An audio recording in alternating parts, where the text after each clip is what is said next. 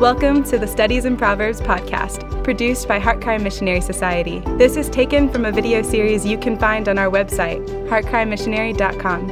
Heartcry is a missionary society founded by Paul Washer. The goal of our ministry is to glorify God and bring the greatest possible good to humankind through the preaching of the gospel and the establishment of biblical churches throughout the world. Visit heartcrymissionary.com to view our other productions and to find out more about Heartcry Missionary Society.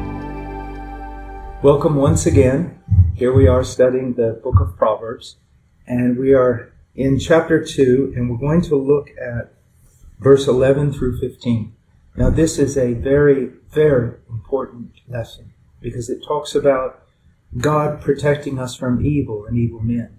And whether we like it or not, as Christians, we live behind enemy lines, and this world is not a safe place. So we need to listen to God's word in order to be protected.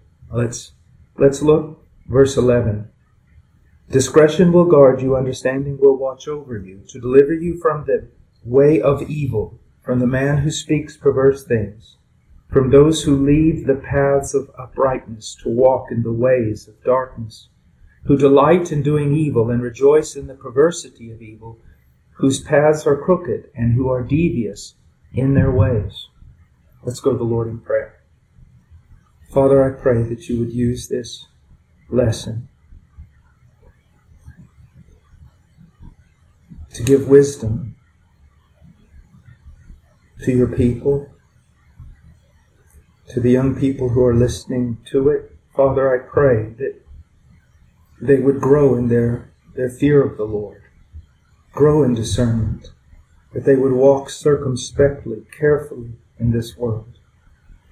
Father, protect them from evil and evil men. But most of all, Lord, I pray that each and every one of them might know you through your Son, Jesus Christ, and his gospel. Now help us, Lord, with this very important lesson. In Jesus' name, amen. Just by way of example, if you walked up to someone and said, you're a sinner, they would probably not become that offended. The word has become so common. Some may even laugh about it. I mean, there are men who boast about being great sinners. But if you walk up to someone and say, you are evil, that is quite offensive. Why is that? Because it's not because we have such a heightened sense of evil. It's just we've lost the sense of what it means to be a sinner. To sin is to commit evil. Not just evil, but the greatest form of evil. And why is it the greatest form of evil? Because it's committed against an infinitely glorious and worthy and good God. And so I want you to see that as we're choosing our paths in life, this is not just a choice of, if I choose this path, it's for my best life now. That's not the idea. But there are things that God loves and things that God hates. There are things that are good and things that are evil. And we need to learn to choose the good and reject the evil. Another thing that I want you to understand is that this is not a safe place. We live as Christians behind enemy lines, and it looks every day like it may get worse. And we're going to have to make serious choices. And you as young people, as you grow, don't think life's going to get easier. It's going to get more difficult. You may not know it, but right now, if you're living with your parents, in a way, they're a wall of protection to you. You don't have to make the decisions and stand against the world as they do. But one day you will come out from under their protection. And yes, you will have to face an evil world, and you'll have to decide. Will you be a righteous man, a righteous woman, or not? Now, today we're going to talk about how wisdom protects God's people from evil. Now remember, we've talked about how God could supernaturally intervene and do it, and sometimes that has been the case in church history. We see it in the Bible. But for the most part, God wants us to learn to overcome evil by discerning that which is good and making choices unto his glory and our own spiritual well-being. So now let's look. First of all, it says here that in verse 12, let's read, to deliver you from the way of evil, from the man who speaks perverse things. So it's from deliver us from evil, but then he talks about men. And so it's both evil in itself and evil as it manifests itself through other individuals. Now, it says deliver us, to save us, to rescue us. Now, we have a saying in Peru. It says, "Sálvame de las aguas mansas, de las aguas bravas me salvo yo." And the idea is, save me from the calm waters. I'll save myself from the rough waters. What does it mean? When you see rough waters, you're automatically prepared and cautious, you see. But when you see calm waters, you think, oh, this is easy. I'll just cross it. It'll be no problem. When you don't realize that maybe underneath there are very, very dangerous currents and such that would demand you being rescued. Well, sometimes as Christians, we're not really in tune with the fact we live in a very dangerous place. And we not only need to be saved from our sin with regard to condemnation, but we need to be saved from the power of sin. And we need to be saved and delivered and rescued from so many situations in this life that could ruin us. And so we need wisdom to save us, to rescue us. And it says here, delivers from evil. When we think of evil, rightfully so, we think of malignancy, we think of something dark. But also the idea is that which is bad, harmful, painful, destruction. You see. And here's what I want you to see is that so many times the world and Satan will present sin as something delightful. And it may appear that way, but in the end it will be like bitter as gall. It'll be like rocks in your gut. It will wound you.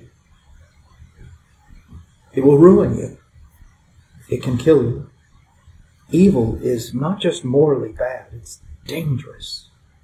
Very dangerous. Like a virus, like a plague. And so, like venom. And so it is to be avoided. And you know, so in this world we have this idea of, what a man is. A man, goes out there and does all these things. No.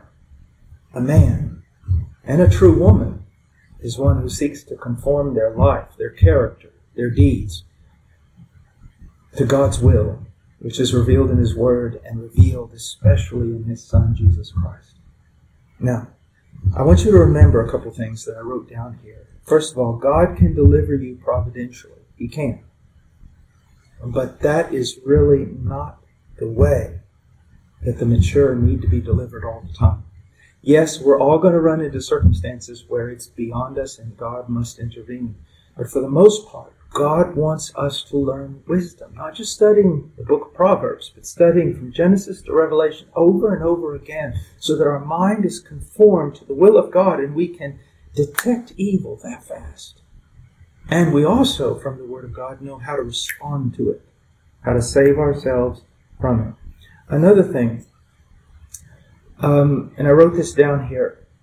Remember, God can save you from never getting involved in evil rather than save you from your involvement in evil. Now, what do I mean? You know how some people have these amazing testimonies? They were very bad people. Maybe they were in jail. They were criminals. They were outlaws. They were all these different things, and God saved them. And we hear those testimonies, and we rejoice. Praise God, that He has such power to transform lives. But we have this wrong idea that if we're not that way, our testimony is not that amazing. But really, the most amazing testimony is when God saves someone not out of trouble, but He saves them from trouble from the very beginning. You see. Now, if you do not listen to God's Word, you do not listen to God's wisdom, and you're a believer, yes, you could jump into the middle of evil, you could get yourself in a whole lot of trouble, and yes, in God's mercy, He may pull you out. But that's not the plan. The plan is for Him never to have to pull you out. My children and I, we go kayaking in the summer. We have a lot of kayaking rivers here. The idea is that they learn how to kayak and they learn how to maneuver through the rocks and everything else. The idea is not that each time they fall into a pool and Dad has to jump out of his kayak and save them. That's not the idea. The idea is to learn to navigate the river by yourself. And here's the thing you need to understand. It's very important. If you avoid evil, you avoid evil. If you jump into evil and God saves you, there still may be the dire consequences. Yes, the dire consequences. My son may make a wrong move in the river. Now, he's not done this, but he may make a wrong move in the river and dash himself against a rock. And yes, I pull him out or his brother pulls him out, but his arm's broke. There are consequences. And so rather than get involved in all that, avoid it altogether. That's true wisdom. That's what it means to be a true man. You don't want to be, we're in Proverbs, look over in chapter 5. You don't want to be like this person. Look at verse 11. Someone who did not listen to wisdom, gave themselves to, in this case, immorality, gave themselves to sin. It says, and you will groan at your final end when your flesh and your body are consumed. And you say, how I have hated instruction, and my heart spurned reproof. I have not listened to the voice of my teacher, nor inclined my ear to my instructors. I was almost in utter ruin in the midst of the assembly and congregation. Is that what you want? I mean, you can still glory in the fact that God pulled you out, but there are going to be consequences. So do what the Bible commands. Avoid evil altogether. Now, let's look at something here. Let's look at the first step into evil. How did these evil men become evil? What really happened? And why do we want to know this? Because we want to avoid that. You want to avoid that path. Young person, listen to me. I have counseled and pastored people for years in not just pristine churches, but in drug centers and in prisons and on the street and in hospitals and so many different places. Look, you don't want these heroic supposed testimonies of having utterly ruined your life. And then God pulls you out. Listen now. Listen now. And avoid all these things. And that's what we're going to see. We're going to study how these men became or fell into greater and greater evil. How did it happen? Well, let's look at the first step. Let's look at verse 13. It says,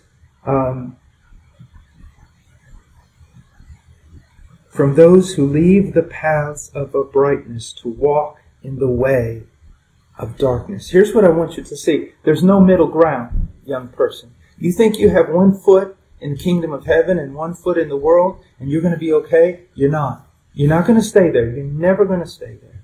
You're going to slide. You're going to slide. And you're always going to slide toward evil apart from God's grace. Do you understand me? So, what happens here? The first thing they do is they leave the path of uprightness. And what is that path of uprightness? We've talked about it so many times, haven't we? They leave that path that's marked out by the Word of God. They leave it. They say, that's not the path I want to walk in.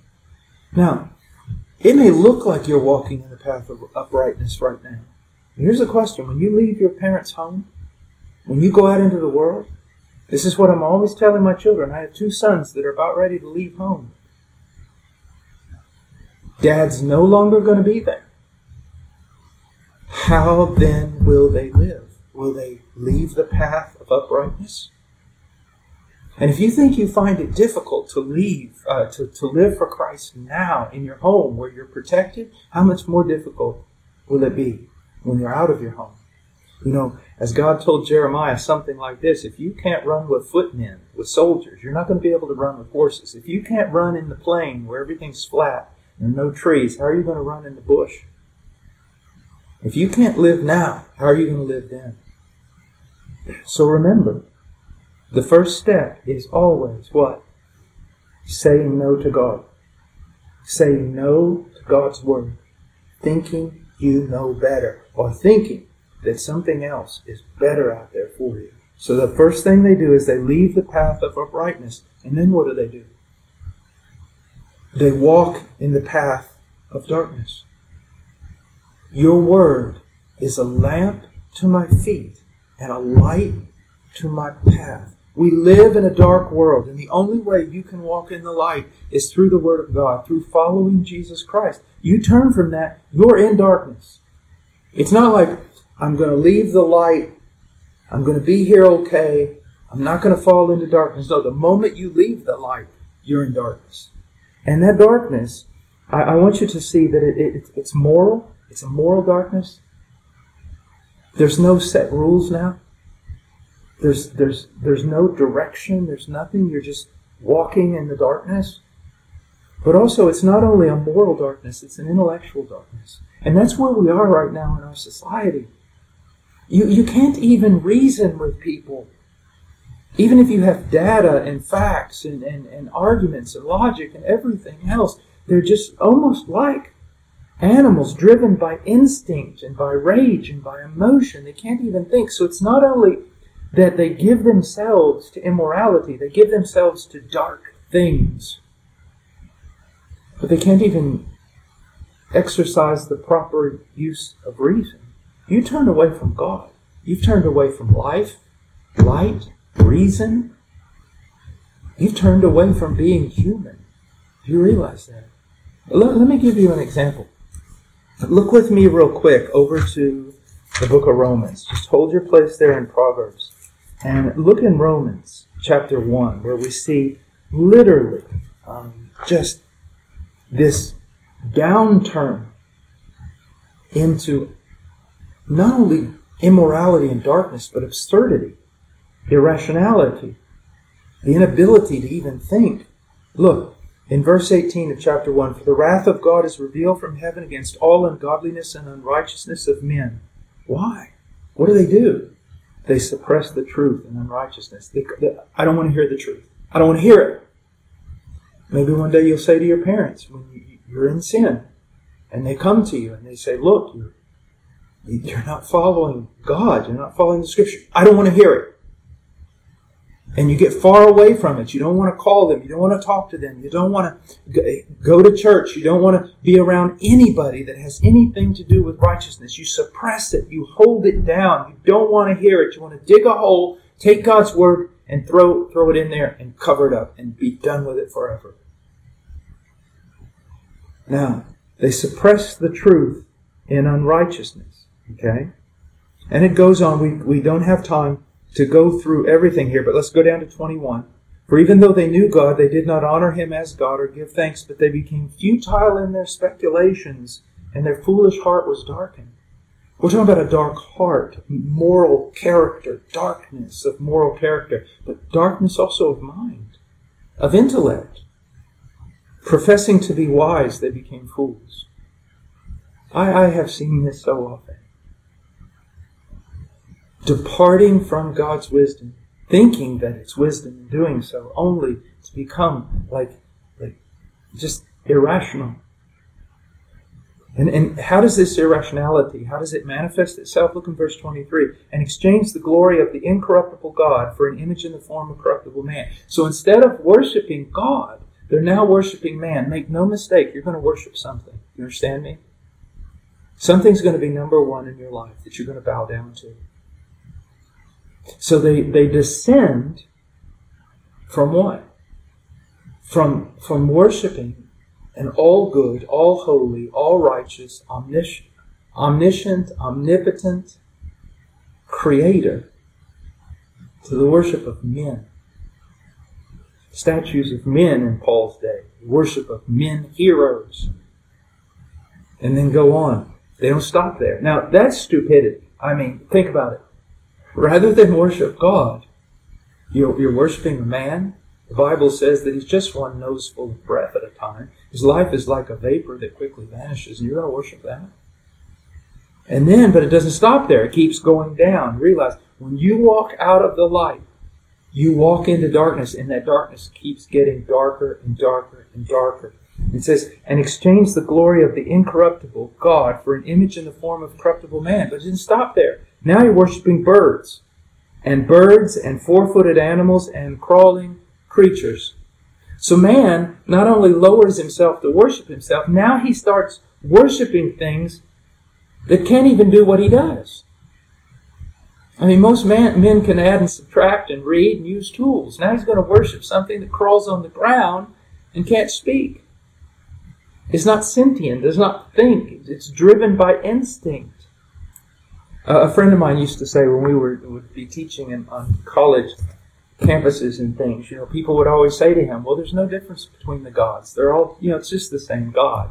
And he would say, okay, the Christian worships a God who is the creator of the universe, omniscient, knows all things exhaustively, you see, without effort, simultaneously, immediately, instantaneously, knows all things.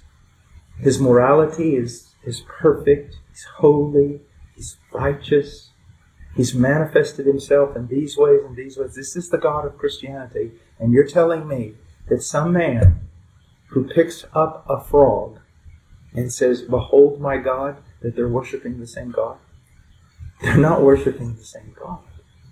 But you see how irrational society has become. And where does it start? Well, let's go back to Proverbs chapter 3. You turn from the light. There's only one place to go, is darkness. And that darkness keeps getting darker and darker and darker. And not only can you not see, you have no focus point. You have no compass. You have nothing. You're just wandering around and being driven now by the lust of your own flesh and the lust of society. And see, that is not a wise thing. That is not a good thing. So the first step in evil is that. Now, I want us to go on. This is getting a little long. So the first step of evil is they leave the path of righteousness and they walk in the way of darkness. Now, why do they do that? I mean, why do men do that? Here's something that you've got to understand. The Bible teaches that men are fallen. That humanity is fallen. That since Adam, what happened to Adam directly relates to us.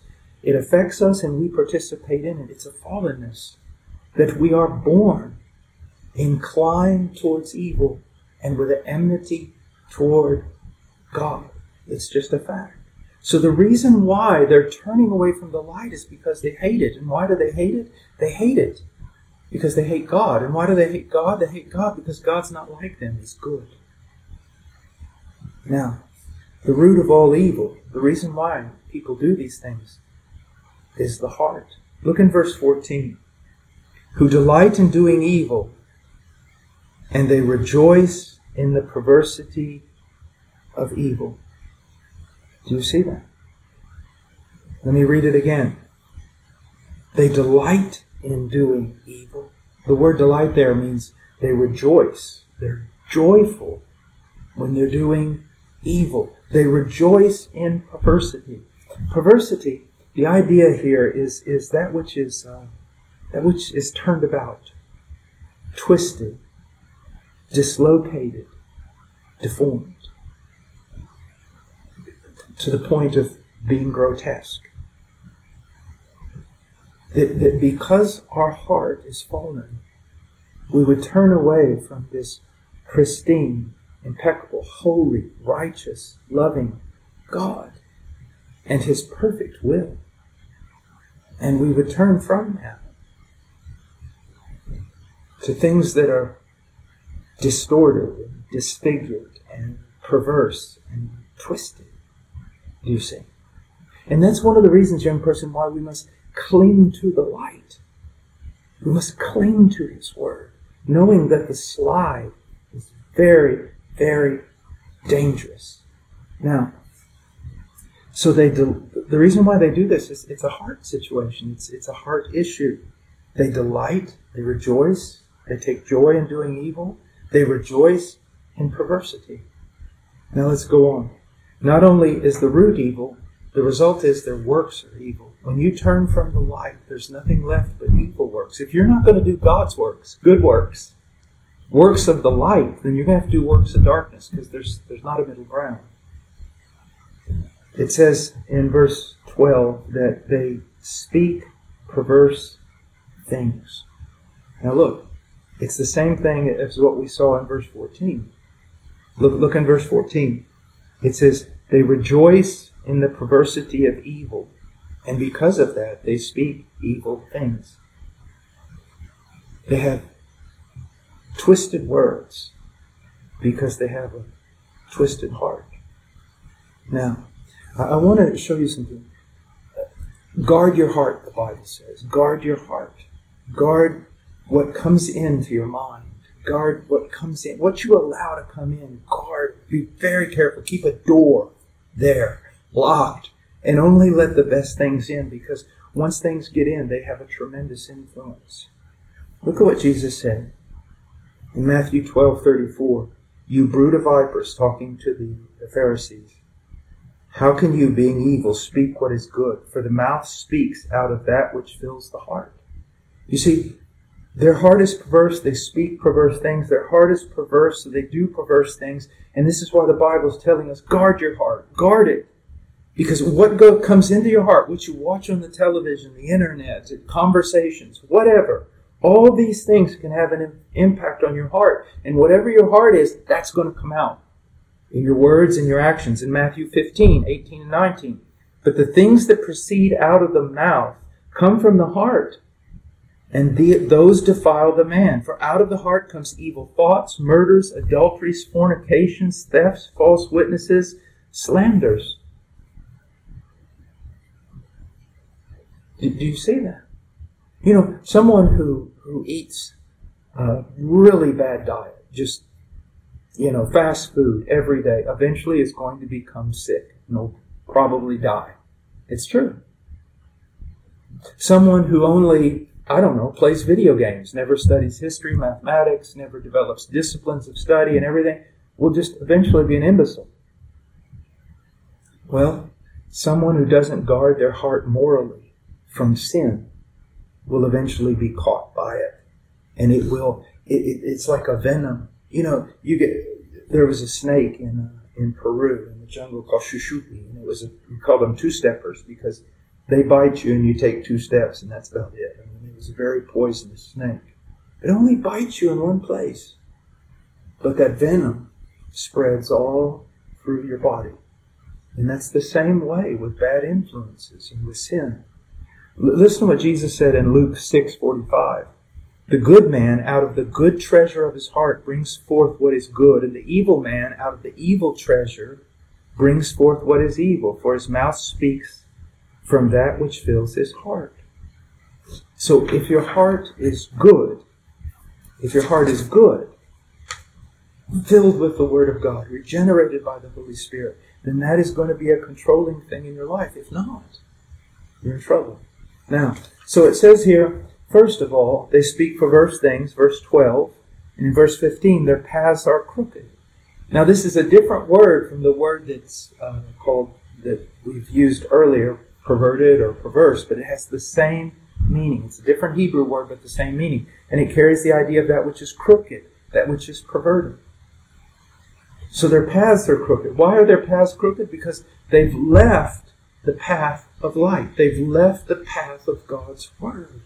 See, God's Word it leads you from where you are to greater and greater and greater and greater conformity to Christ. You see that? It's a direct path of righteousness straight to the heart of God. But when you cast that off, all you have is the lust of your flesh, the opinions of your own fallen mind, and the influences of everything around you, media, whatever. And so you just wander in darkness, and your path is crooked. It's not conformed to the standard of God's Word, but it's twisted and crooked. So their paths are crooked. Also it says they are devious in their ways, verse 15. The word here means crafty, cunning, deceptive. And I've written something here. The way they will speak to you is full of craftiness, cunning, and deceit, as they try to get you to leave the path of righteousness and walk in darkness with them. Why is it that people who walk in darkness get so angry at the people who walk in the light? Well, first of all, it reminds them that they're wrong. It reminds them that they're wrong. It convicts them of their own sin. Why do most students get so angry at a student who tries to be kind to the teacher and tries to answer the questions and studies hard and is polite and does good in school? Why do many students get so angry with them? Call them brown noser and everything else. Why? Teacher's pet. Why? Because the goodness of that student is convicting all the other students of their badness, that they're wrong and they can't stand it. And so they want that student to join them in their rebellion in hopes of silencing their own conscience. And that is why the people will get so angry with you if you try to serve the Lord. They will mock you. They will be crafty and devious. They will try to get you to do things that are against your conscience, especially against the Word of God, and you must not listen. Let's look at an example. Turn over real quick to Genesis chapter 3. In Genesis chapter 3, verse 1, now the serpent was more crafty. You see that? Than any beast of the field which the Lord God had made. And he said to the woman, indeed, has God said, you shall not eat from any tree of the garden? Look what he does. Has God said that? He cast out. Someone tries to go get you to do something that is contrary to the Word of God. And what will they say? Did God really say you can't do that? I mean, is it really bad to do that? I mean, I just think you're being strict. I just think that you're misinterpreting that. I don't think it's a bad thing. I think, so it starts out just by casting doubt. But then it gets worse. The woman said to the serpent, from the fruit of the tree of the garden we may eat. From the fruit of the trees of the garden we may eat. But from the fruit of the tree which is in the middle of the garden, God has said, you shall not eat it or touch it, or you will die. Now look what the serpent does. The serpent said to the woman, you surely will not die. So he starts out doing what? Casting doubt. And then what does he do? Just flat out denies God's word. And as you're being drawn off of the path of life by people saying, did God really say that? Then eventually, God didn't say that. Or what's sad is when you, my dear friend, the one I'm talking to, you begin to think, because of their influence, did God really say that? Is that what it means? Does it really matter? And then one day you find yourself saying, God didn't say that. And even if he did, I don't care. You see? Now, we've gone long here, but it's important. What's the cure for this? First of all, salvation. You, student, listen to me. You were born, like me, with a heart inclined toward departing from the ways of God. And the God who created you can transform that heart. We use the word regeneration, regenerate it, make it alive again. And how does he do that? He does it by his power through the Spirit. What must you do?